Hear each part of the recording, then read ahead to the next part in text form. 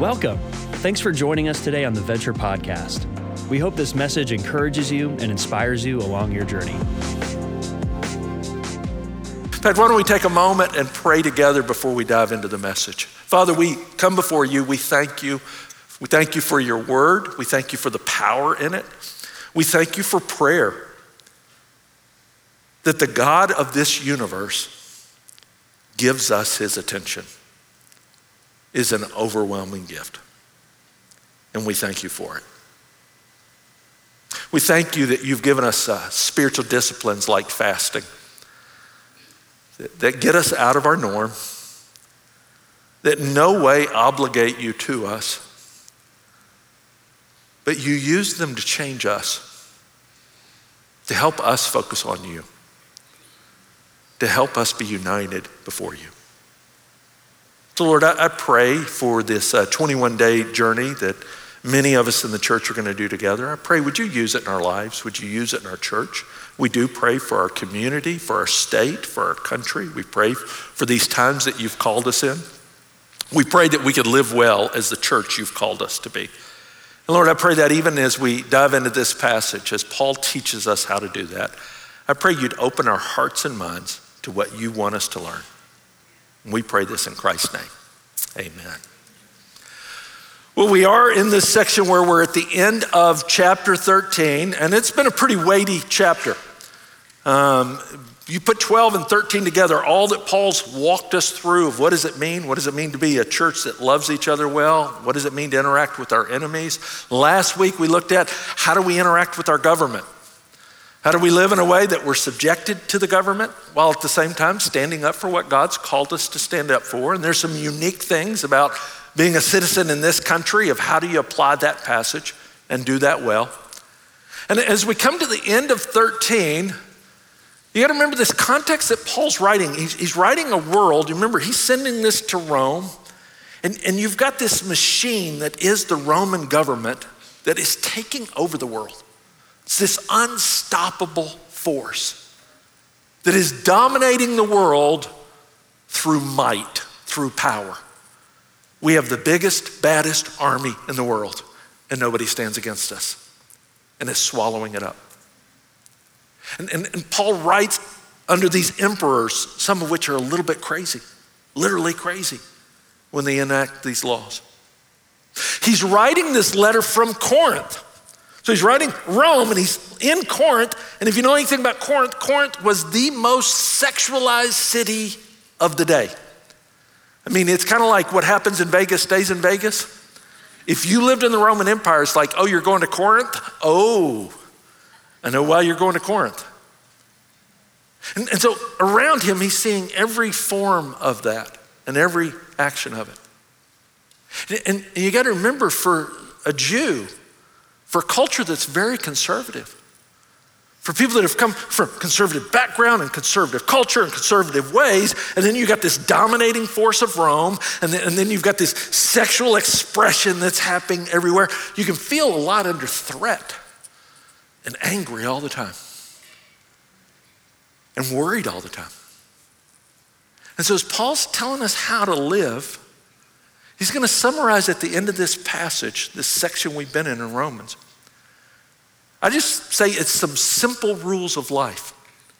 That instead of just focusing on government all the time or focusing on culture that's going bad or even focusing on the things that make us upset, he says, hey, can I just boil it down to some simple ways that if you just follow this, this is what you do every day to live this out in a world that's changing all the time.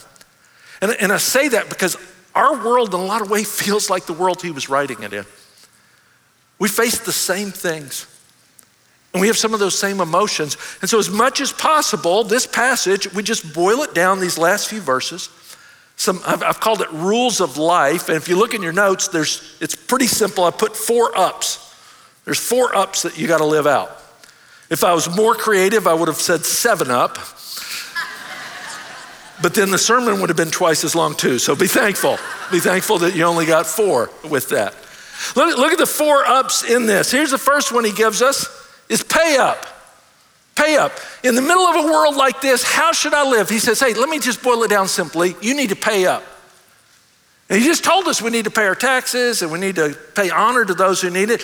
But now he turns it a little bit and he goes, hey, let's not just think about government as a whole. Let's just talk about everyday life. He says, owe no one anything, in verse 8, except to love each other, for the one who loves has fulfilled the law. For the commandments, you shall not commit adultery, you should not murder, you should not steal, you should not covet. He starts summarizing parts of the 10 commandments. And any of the other commandment are summed up in this word: you shall love your neighbor as yourself. Love does no wrong to a neighbor, therefore love is the fulfilling of the law. It's interesting to me, in the middle of this discussion and all that, he goes, hey, let's boil it back down. When you think about your everyday life, you need to think about, and the people that you interact with, that you have an obligation to love. You have a debt of love, is what he's saying in that. And when you think about it with this, we have a debt of love to each other, is what he's telling us explicitly. There's a debt of love that you have. Now, you look at that and you go, well, I don't owe other people love. They don't love me. It's different for the church. See, we're called at the very core, if you take all the law, everything, it comes down to, do I love God and do I love other people? I love God because he first loved me. Well, I mean, we covered that in Romans. He did for me what no one else would do. He did for me when I didn't deserve it. While we were still sinners, Christ died for us. And so this debt of gratitude that I have to God, and I don't owe it to him because I got to pay back what he did. That's not how he set it up. But it is interesting that he set it up. He goes, hey, I want you guys to pay it forward. I want you to pay forward this love that I've given you. And so when you think about this debt, this obligation that you have, it's not that you got to earn back to God, but God says, hey, in the same way that I loved you when you didn't deserve it, you now have an obligation to love other people that way. As you look at that, I love how Ray Stedman puts it. He says, I have owed money to people in my life, and I notice that whenever I meet people I owe money to, that's the first thing that comes to my mind. You ever had that? You owe somebody something, and I mean, as soon as you see them, you think about it, don't you? You go, oh yeah, I owe him $10 from that lunch last week, or maybe more money, depending on it. Hopefully it's not your bookie that you owe money, but he says, I remember the debt that I owe them, and I wonder if that's what they're thinking too. This is what Paul says we're to do about love. We're to remember that we have an obligation to every person to love them. There's this sense of obligation that I live in that every person, and you say, no, wait a second, Tim, every person, he says, love your neighbor. And so maybe you're thinking about your neighbor right now. And I got great neighbors, by the way, so I love that part of the verse. Some of you go, man, I have lousy neighbors. I hate this verse. And I'm like, stinks to be you. I know some of your neighbors with that. You still have to love them. But we can't just reduce it down. That's what the Pharisees did. The Pharisees, remember when they asked Jesus, they were like, so when you say love your neighbor, who actually qualifies as my neighbor? And notice what they're doing, same thing that we kind of do emotionally of, how broad is this thing really? Can't I get it down to just, a few people? And then Jesus tells the story, one of the most famous stories in the Bible. You remember it, the Good Samaritan? The guy who was from the race that they all look down on, and he's a hero of the story. And he helped a man who was in a ditch that was hurt, that he didn't know, by the way, had no relationship with before, but came across him, and he was the one in need in his path. Meanwhile, the religious officials, the temple leader, the different scribes, they saw him and passed by. They had real important things to do, and they didn't love. And you look at that story, and I mean, it's such a convicting story on so many levels. That Jesus now suddenly takes it and goes, your neighbor's not just the person that you want to choose right next to you or the friend that you already had. It's the person that you come across, the person in your path that you can help in that time of need with it. I remember years ago, I was reading this passage one morning, and I was convicted because the religious officials of the day, the pastors of the day, were the ones that passed by. And it's probably because they had to hurry on to get to the temple to do really important things there. And later that week, it was a Sunday afternoon, I was headed to church. I was teaching an apologetics class. I had this big class, and I was getting really focused on it because it was a really hard class because you cover all the different questions about Christianity in it. And as I'm driving along, I look over, and there's a guy in a Jeep, and he's got his daughter. His daughter looks about 5 or 6 years old, and he stopped in the middle lane, and I couldn't get around him to take the left turn. So finally I pull up to him, and he goes, "Hey, sorry, I'm out of gas." And I was like, "Oh, man, stinks to be you." And took my turn. And in that moment, God brought back the verse of the Good Samaritan. And my first thought was, seriously, God, you're going to bring that up now? I need to get to this really important class. Oh, just like the other religious officials in the parable. So I pulled into the gas station, and I walked in, I said, "Hey, do you have a gas can?" And they go, "No, we don't have, we sold out of them." And I remember in that moment, I thought, okay, God, I tried. I did my part. And the gas station was connected to a Subway sandwich shop. And the girl behind the Subway counter, she screams out, "I can empty out the pickle jar if you like." I was like, "Excuse me?" She holds up this massive pickle jar. She said, "I can pour out the pickle jar and you can fill it with gasoline." I gotta tell you, when I pulled back up to that Jeep with a pickle jar of gasoline, the guy looked at me like I was are you coming with a bomb? And then we went over to the Jeep and he said, "Hey, you have a funnel?" And I thought that would have been a smart thing to get. So as we sat there with cardboard funneling gas into his Jeep, and we finally get enough in, and I'm like up to my elbows in gasoline at this point, about to go teach the class. And I'm thinking, okay, I've done all this. I'm gonna share the love of Jesus with them. And he starts the car and he goes, "Great, we're good." He's gone. I was like, seriously, God? I didn't get to share anything with him. And in that moment, God said it wasn't about him. It's about you. See, you love this idea of loving your neighbor, Tim. You don't actually really like loving them, though. Not when it doesn't fit your time or your schedule or your agenda, which, by the way, it usually never does. You'll never be able to calendar out that you go, on Tuesday afternoon, I've got a free hour. I think I'll love neighbors then.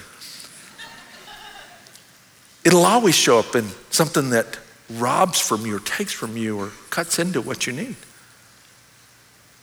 But Paul said, this is what we're called to do. This is what we're called to live. That we're not just narrowing our world in that way, because when we do that, see, loving my neighbor fulfills God's plan. It fulfills how God set the whole thing up. That's why Jesus, when they asked him, they said, "What's the greatest commandment?" He said, "You shall love the Lord your God with all your heart, soul, mind. This is the great and first commandment. And the second's like it. You shall love your neighbor as yourself. On these two commandments depend all the law and the prophets." He is not saying, because this is how sometimes we twist this. He is not saying, as long as you just love people, you don't have to worry about God's laws. As long as if you're loving, don't worry about all those commandments. No, it's the opposite. He's saying all those commandments were to teach you how to love God and to love people. In fact, if you take the 10 commandments, first 4 commandments teach you how do I love God better? And then the final 6 commandments, how do I love people? That's why Paul summarized them again. And so if we just applied those final 6 commandments, just think about it.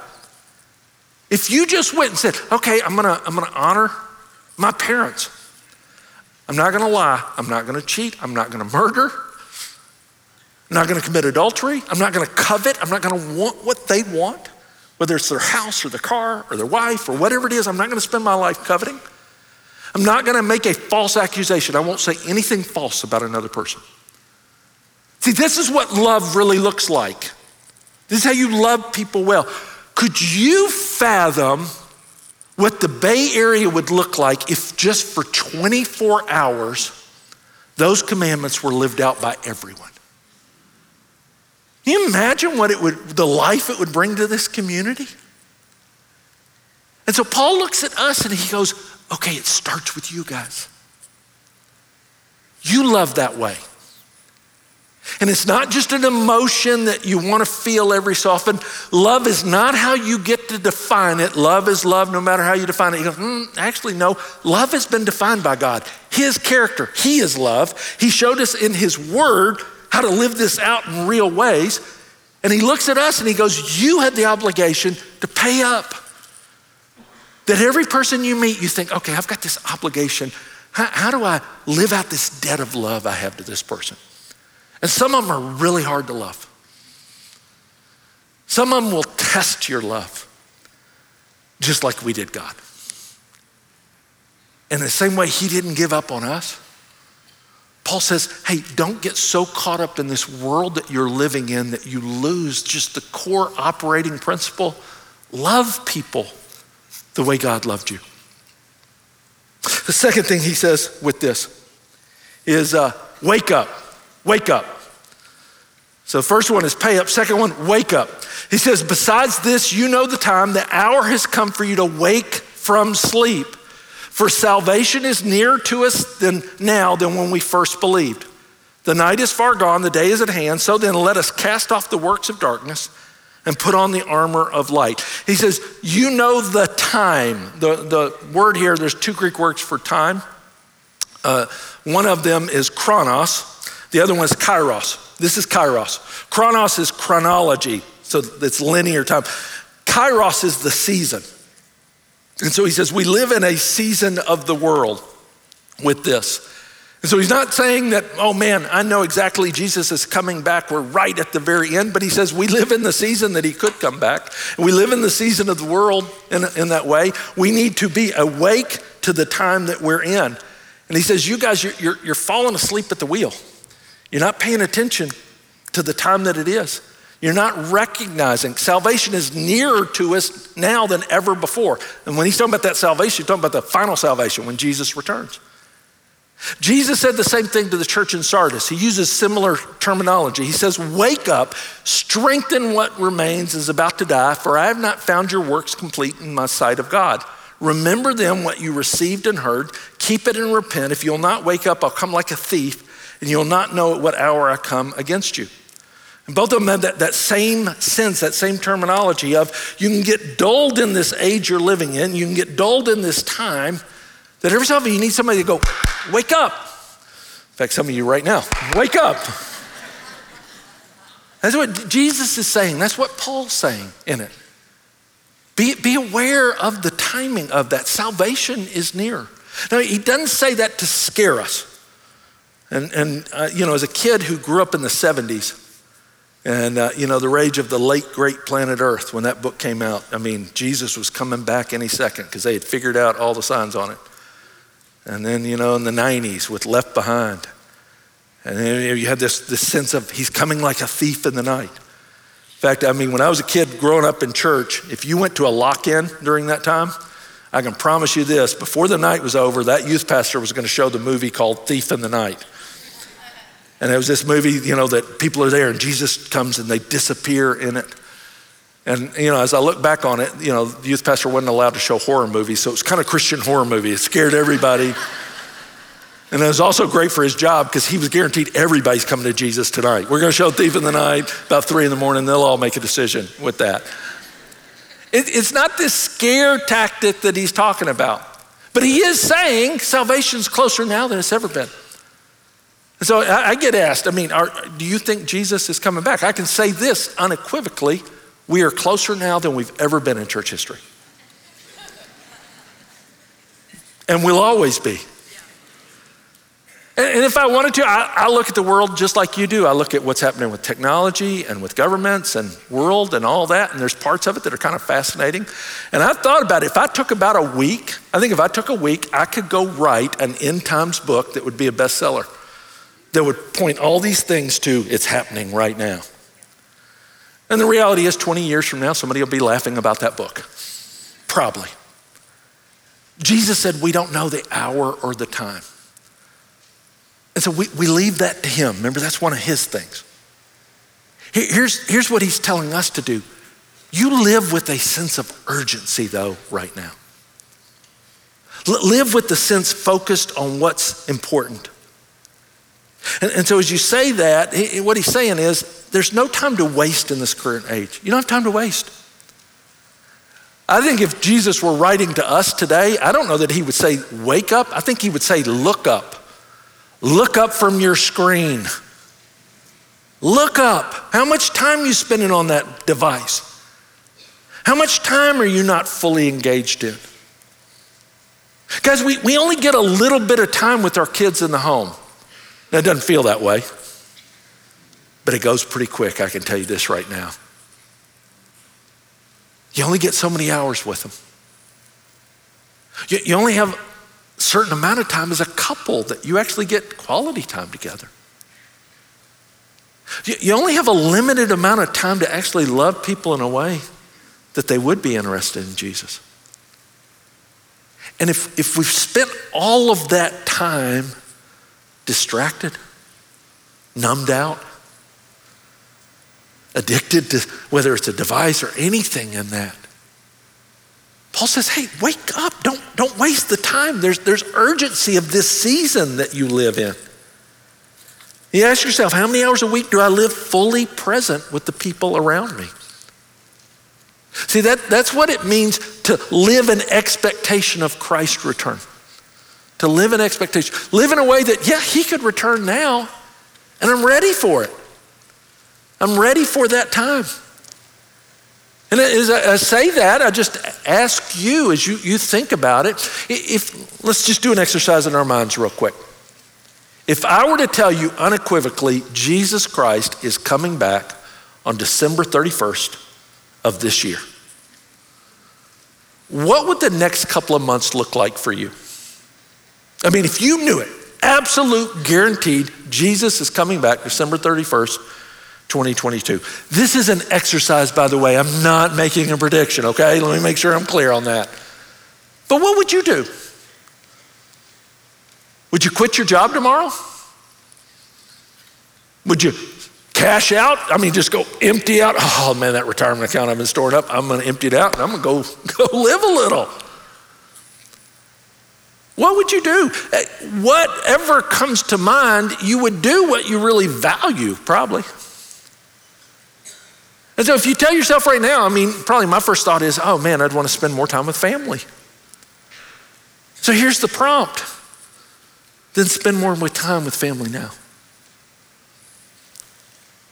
I probably would want to make things right with someone. Then why not make it right now? I probably would want to share Jesus with people who need to know him before he comes back. Then why would I not live with that same sense of expectation and urgency now and be about sharing him with others? See, Paul recognizes in that time and in every age, in every season, you live in a world and all that's going on around it, and you have your own life and you kind of get focused in it, and we can kind of get numbed out to the sense of what really matters. That's why Paul says it. That's why Jesus says is wake up. Wake up. You can't live like that. You got to live with a sense that he's coming back.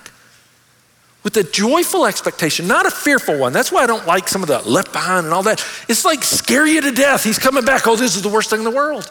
Paul's like, no, you live your life. You live what's important. And when he shows up, man, it's going to be that much better. It's going to be that much better. I think of Robbie Roberts was a pilot in the first Iraq war. And right as the war ended, he flew his 300th mission. And they had said the war ended. He was waiting on his orders. He knew he was going to be sent home. And it came immediately. They said, get your crew. You can fly home right now. And so he got a crew. They flew all night. They got to Massachusetts. And then that next day with it, he started driving, and they got in late. So then he had to drive through the night. He pulled into his driveway in Pennsylvania in the morning. And he couldn't wait to surprise his family. And when he pulled in, there's a banner already on the garage, welcome home, Daddy. And walked in and his kids run for him. And there's his wife. She's dressed in this beautiful dress and hair's fixed and she's welcome home. And he's like, how did you know? How did you know? I mean, nobody called. We just got sent home. And she said to him, since the war ended, I knew you were coming home. And so we've lived every day ready because we knew you'd want to surprise us. And we wanted to be ready for you. Man, I love that attitude. And I think that's what Paul's calling us to here. It's not this sense of, oh, it's the end times and all this. It's this sense of, man, Jesus is coming back. It's going to be awesome. But let's be ready for him. Let's be about the things that matter. Let's be about the things with a sense of urgency because it matters to our culture and it matters to the people around you. So pay up and wake up.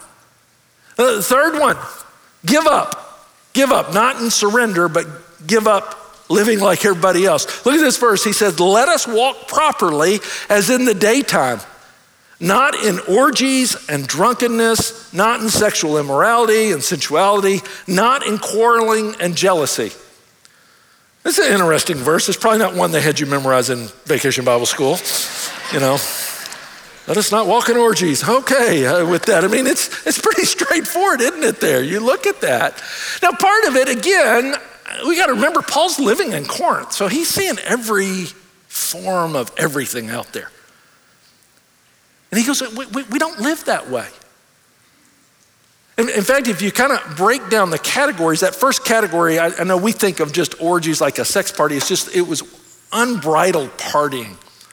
And so this first line is kind of around, you don't live your life just for endless pleasure. You don't live your life just for self-indulgence, just for what feels good. You don't live your life that every day I'm just thinking about when can I get to what I want to do? When can I get to where I just can stream the latest show and that's all I want to do every night? When can I do when I just veg out in front of the TV all the time? When can I do when I just get home and I'm gonna drink enough to take the edge off and keep drinking out of it? He says, it's easy to get caught up in a life that's around self-indulgence, but we don't live that way. And we also don't live our life for sex. You just don't live for sex. If you live for sex, you can't love other people well. And when he's talking about sexual immorality, that covers the whole gamut there. It covers any form of it that you can talk about, whether it's an adulteress or whether it's sex outside of marriage, whether it's homosexuality, whether it's porn, any of those things. He says, you can't live that way and love other people because it'll consume you. And then he gives this third one, and we don't live, and it's interesting, in quarreling and jealousy, that I'm so caught up of looking at other people's lives and wanting what they have, and jealous of them, and jealous of their home, jealous of their, and I'm quarreling all the time. I'm a little bit angry all the time. I'm always posting something, and it always has an edge all the time. He goes, you can't do that. That's what everybody else in the world was doing. That's what everybody in our world's doing, by the way. And he says all this. He says we're different because we're Christians. See, here's the reason though. We can't keep chasing a lifestyle that doesn't fulfill. He doesn't say all that stuff because we're Christians, we don't do fun stuff. The world, they get to have fun. They have all the parties. They get to do all that stuff. And we're Christians, and because we're Christians, we don't do fun stuff. That's not the reason. He's looking at us, he's going, they think all those things are gonna fill the hole in them. They think all those things are gonna be fulfilling. They think that pleasure of the moment doesn't lead to a crash later. And we know better. And so we don't have to stuff this hole in our souls with all the ways that the world stuffs it because we've already been filled with Jesus. So it changes the way we approach sex as this beautiful gift from God, but not as this thing I got to give my life to. It changes the way we view pleasure. God gave us pleasure, he created it. But not as this God over me that I gotta chase all the time. It changes how we talk about issues in the way that we don't have to be as divisive as the rest of the world. Because remember, we have the security that our King's on the throne and in control. And so we don't chase after a life that doesn't fulfill. I love how C.S. Lewis puts it. He says, we're like children in the slums who would rather make mud pies than go on vacation at the ocean because we can't fathom what a vacation by the sea would be like. And so we hold on to our little mud pies. And in the same way, Paul says, this life doesn't fulfill, so don't get caught up in it. And the way we live shines light in the darkness. Probably one of the greatest charges against the church in this age is, are we really any different than the rest of the world in these areas? And it doesn't mean that we're perfect, and it certainly doesn't mean that we live hypocritical. But sometimes the greatest hypocrisy is no change in behavior, but we kind of put a veneer of Christianity over it. In fact, I was reading about a tattoo artist, Dean Gunther. He lives in Manchester, England. And he perfected what he considers one of his greatest tattoos. He does kind of 3D real life image tattoos. He had a guy come to him and he said, hey, I don't really like working out, but I want a six pack. Can you tattoo a six pack on my gut? And he did it, 3D imaging. I mean, if you stand back from afar, you go, whoa, that dude is ripped. But if you get up close enough, you go, oh, that's pitiful, isn't it? I'm scheduled to get it on Tuesday. So, no. I mean, it's pitiful because I'm gonna put this veneer over the reality of my gut. In the same way, Paul says, hey, don't put this veneer of Christianity. We come to church, we do all these things, but none of our lives really changing. And we don't look different. Now hear me when I say this, because I want to make sure I'm clear. I don't care what activity you're involved in. I don't care what you've done. I don't care what you've done currently. The greatest thing about Christianity is Jesus accepts you right where you are. Jesus meets you right where you are. But here's the difference between Christianity and a bar and a club and another group that'll accept you where you are. Jesus meets you where you are, but he doesn't leave you there. He says there is a better way of living, and if you would follow me and obey me and trust me, I want to change you that you don't have to live that way. And Paul says the world needs to know that and see that and believe it, and we're the light. We're the ones that represent that he can take broken people just like us, who are not perfect, by the way, but we're on the journey. And he's changing us. And there's a better way to live. He says, pay up and wake up and give up. The final one is dress up. Dress up. And who are we supposed to dress up like? But put on the Lord Jesus Christ and make no provision for the flesh to gratify its desires. You put on Jesus. When you get dressed, usually what you got dressed for represents what you're gonna be about. So I doubt today you're dressed like you were this time yesterday. Some of you, maybe. But Saturday might be a little more casual, a little more work clothes, yard work or something you're dressed for. You look at it, you go, I know the activity you're about. I had a friend in college that he had read the book Dress for Success. And so every time that we took a test in any of our classes, he would show up in a full suit and a tie and everything. He's like, I am dressed to nail this test. I don't think it helped him, but he looked good in the process with that. Paul says, hey, in the same way, we send a signal to the world and ourselves of, we dress like Christ. We put on Christ in that. And so what he's saying is, you put on who he is instead of who we were.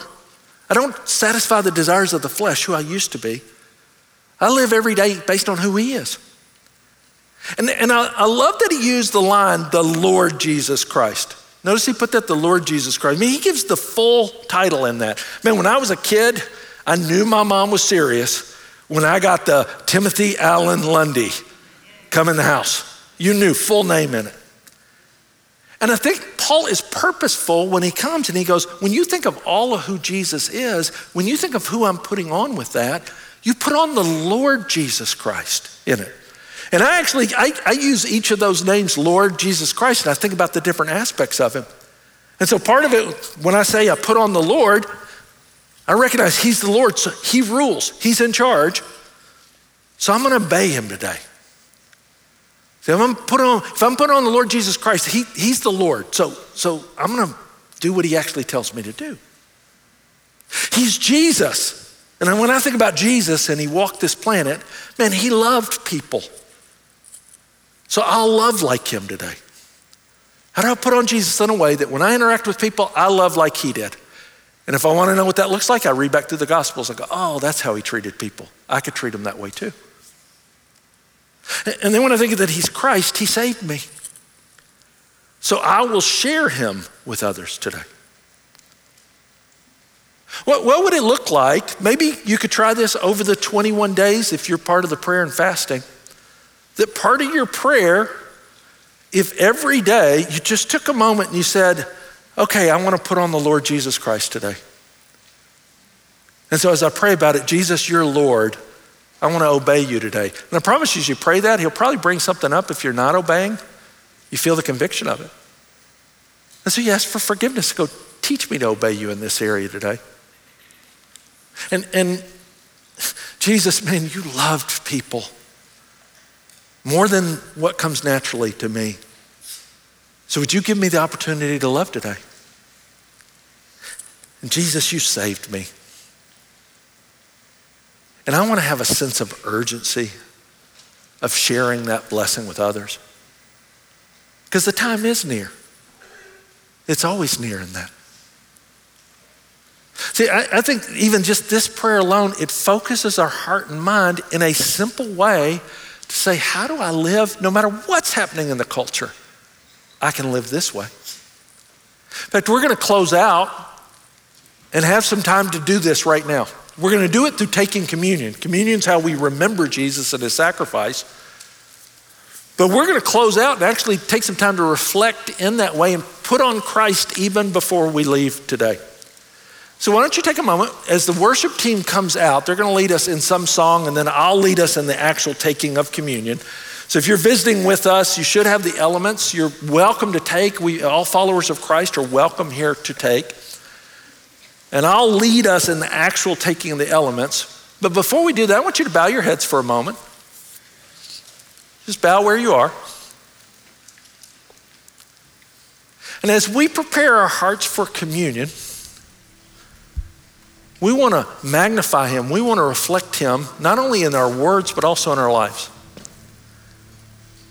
So I want you to think for just a moment and recognize that Jesus is Lord. Tell him you'll obey him.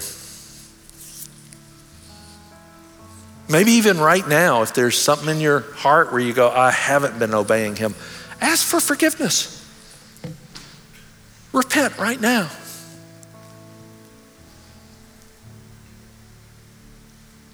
Recognize him as Jesus, God in flesh, who walked on this planet and loved people like no one else. Tell him you want to love like that. To bring people across your path that you could love like that. And then finally, recognize him as Christ. That he saved you. He loved you when you were still a sinner. Thank him for that salvation. And ask him, is there someone you could share with? Someone that you could point to Jesus even this week. Lord, we thank you that we can come and remember you through your sacrifice of communion. What you did on the cross changes our lives now. And so we want to reflect you. We want to magnify you. We want everything about our lives to be about you.